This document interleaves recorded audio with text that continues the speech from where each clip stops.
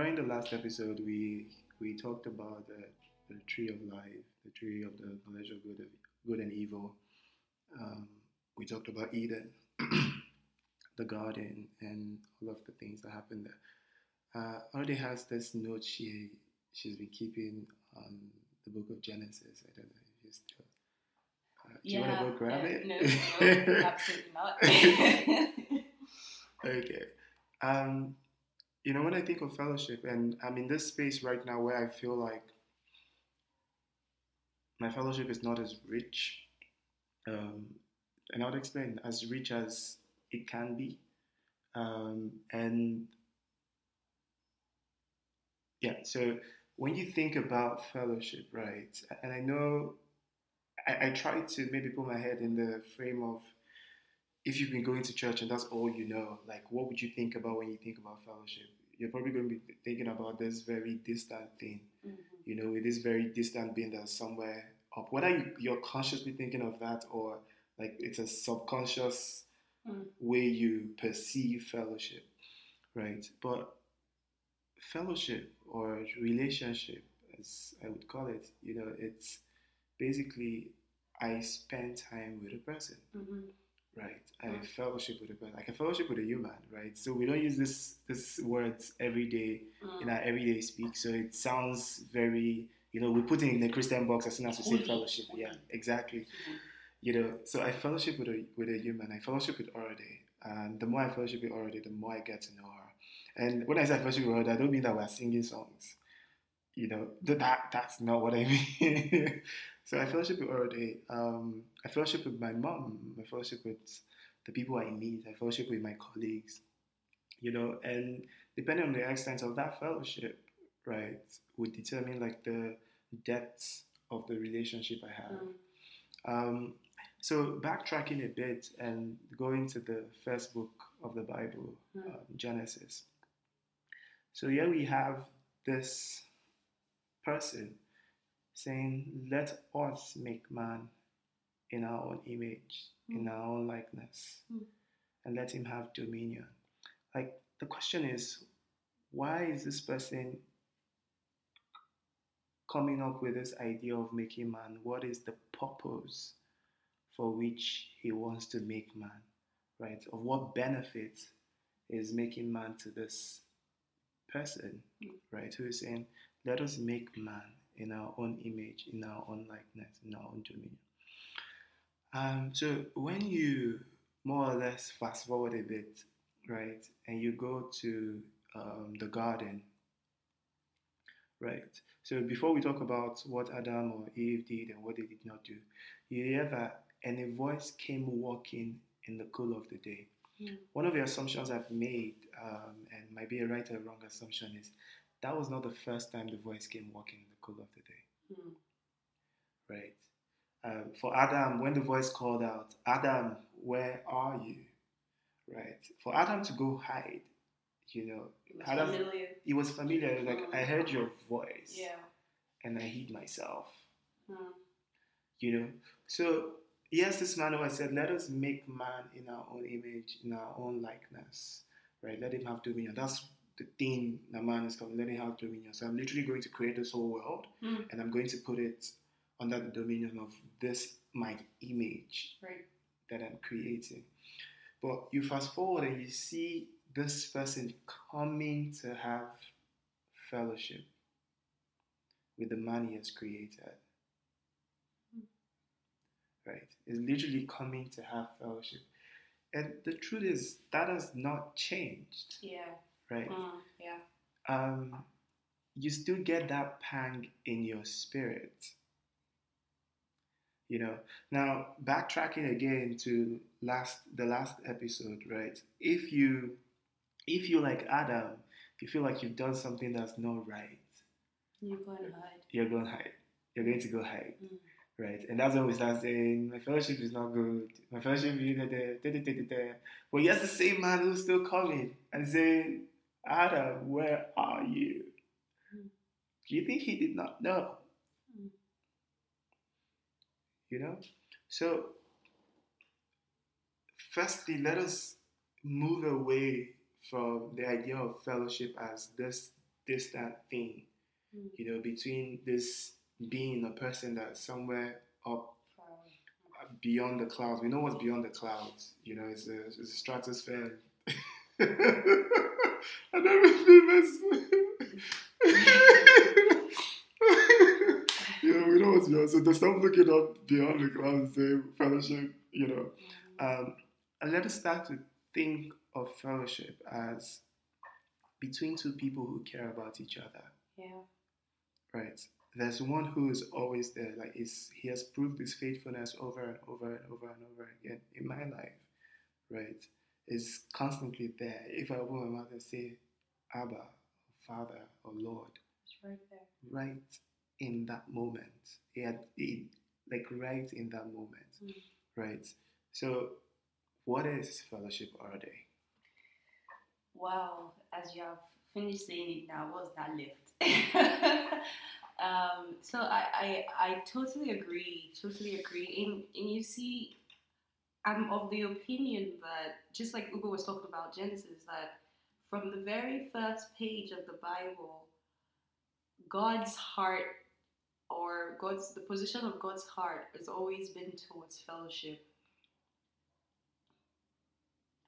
He's always wanted that companionship with humanity, that relationship with humanity.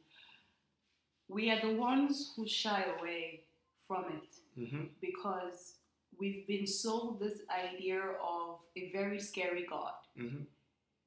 God is powerful. He's fire breathing, all of those things. But I feel like that side of God comes up when he wants to defend his beloved. That's not the first thing you would see about God. The first thing you will see about God is compassion. That's the first, that mothering, being a mom, that attribute of motherhood. It's the first thing you would see about God. So it's always been his heart desire that we are in relationship with him. I mean, look at Jesus. Jesus could easily have come to the world and done ministry by himself. He easily could have, taught the disciples in the classroom and said to them, here, this is the syllabus, here's the curriculum. I'm going to teach you this in 1 week and then I'm going to leave you. Go to the next one. No, but for 3 years, he had these followers whom he developed a bond with. And you can see all through the scriptures of him, chilling with them, dining with them as he was teaching them. So I feel like God is always inviting us to that place of fellowship with him, where you can be yourself. Because the more you get to know him, the more you spend time with a person, the more comfortable you are with that person, because trust is building. You're getting to know the person, the trust you have with the person is building, and then you learn to be yourself. And that's what God wants from us. God doesn't want us to be shielded like Adam was, who went to hide and says, oh, I'm naked, that's why I'm hiding. God wants us to be vulnerable. God wants us to be bare before him. So for me, fellowship is just getting to that place where I recognize that I'm in a relationship with this God.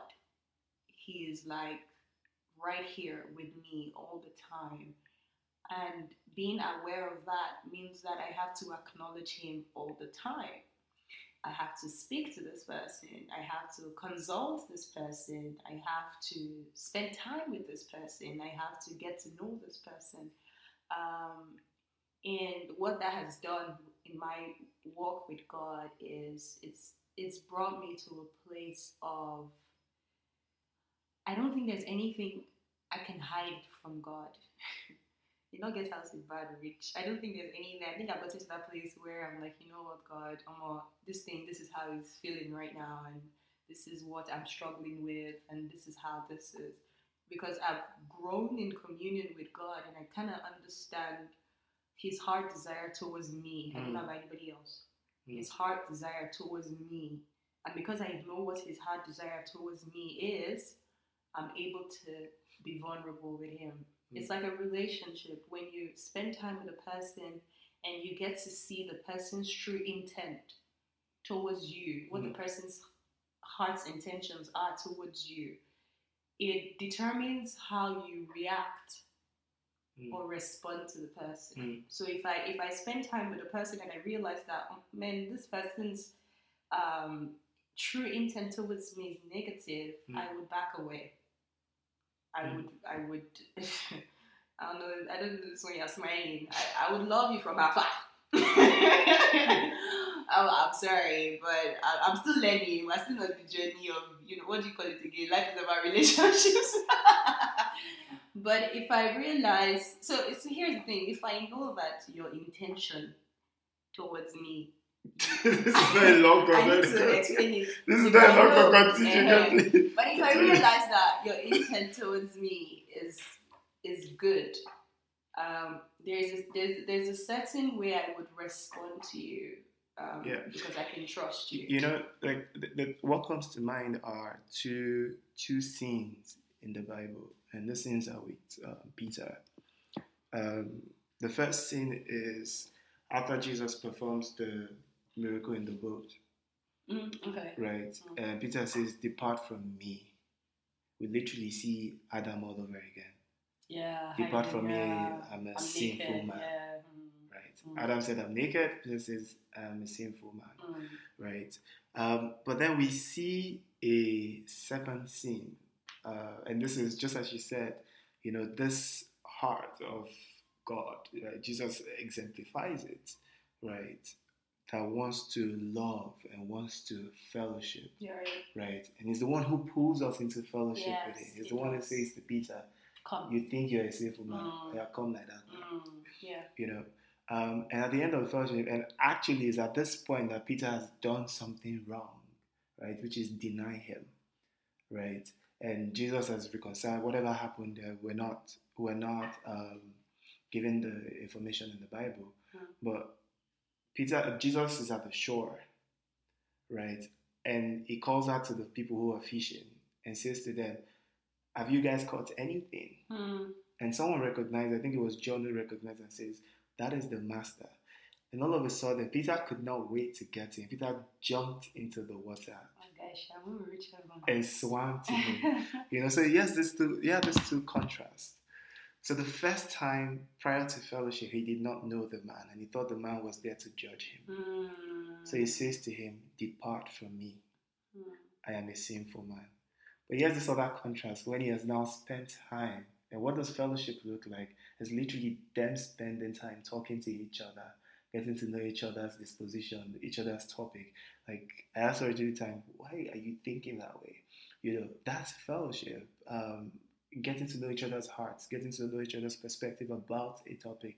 So what Peter has found out about Christ is his heart, and it's such that when he sees him at the shore, he's going to jump out of that boat and swim towards him. That's so profound. That's so profound. Just these two scenarios, like the before he actually knew the guy and after actually knowing Jesus. That's amazing. That's simply amazing. I think we need to start teaching. We need to speak about that a little bit more, because I feel like we've created this image of God that really does scare people away. With me, it did at first, just before God, just like Jesus did with Peter, before he pulled me in to say, you will know me whether you like it or not, like fire like what, and I really got to see his real What does that heart. look like? Sorry, what does that? So for Peter, we know that there was a physical Jesus who he spent time with. But what did it look like for you for that fellowship, for you to get to know him in that way? So I feel, for me, it was just one day just realizing that, this guy just wouldn't leave me alone. You know what I mean?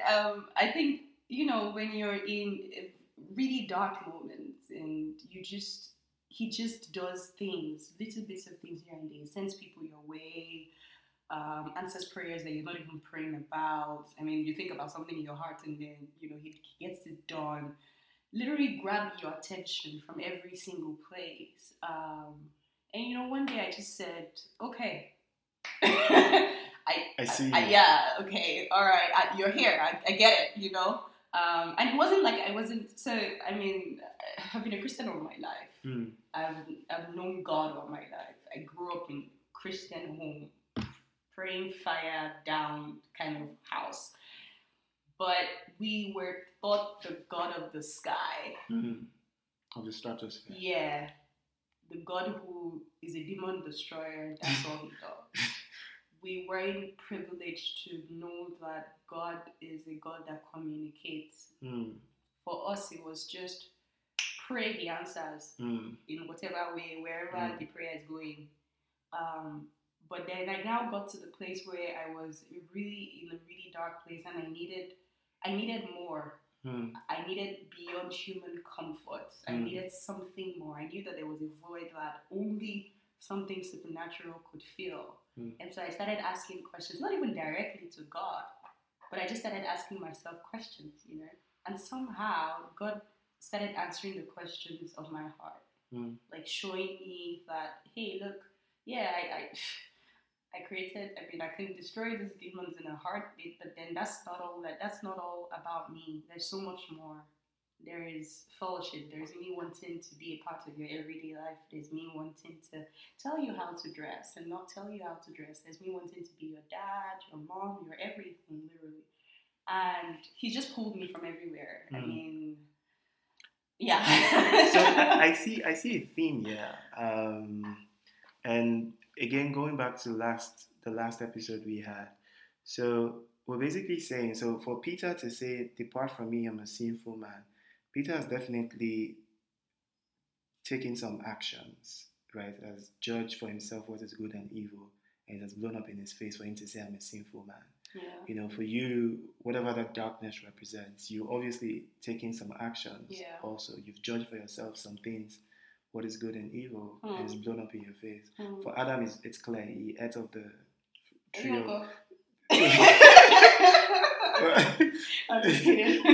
He ate of the tree of the knowledge of good and evil, right? And Abba still showed up. That voice that came walking still showed up. And what you would see that voice doing actually is him staying in land to cover Adam properly. Yes. Right. So there's this theme here of just because you've done this thing where you've judged for yourself what is good and evil, and there's been a negative consequence, fellowship is never broken. You know, when I was younger, a lot younger, you know, we had to do a bit some things, you know, pray rosary and all of those things. But fellowship is never broken. If in that minute you literally say, "Abba, yes, he is there." Yes. You know, yes, he is there. And I think of Judas. If he had actually come back, he probably would have been forgiven. You know, and I don't want us to, you know, think of this thing from a religious, you know, like, don't think of Judas and think about it with the mind of, like, just think about it as humans. They are people. Yeah. These are people with emotions, with will, with a mind. It could have been anybody. It could have been anybody, right? Yeah. So Judas judged for himself, and I would make the assumption that he probably thought Jesus would not be killed. Yes. You know. So because he took it back now. He took the coins back. He said this was not what it So he literally, in his mind, in his calculating mind, he judged for himself, I can make a buck, right, without any wahala. You know. And when that defining for himself what is good and evil blew up in his face, instead of saying, "I am here," said, "Depart from me." You know. It not only said, "Depart from me," it literally made another choice of good and evil. That the choice to make here, what is good to do here, is for me to take my life. Don't take your life. You know, and it's not like, it could be in a figurative way. Don't take your life. Don't walk away. His heart is still, as I'm sure you would hear it if you don't push it out and make your ears deaf to it. his heart is still calling out to yours. Yeah. Right? His heart is still calling out to yours. He literally said to the man who had said, "Depart from me, I am an evil man," says, "Come and I will make you fishers of men."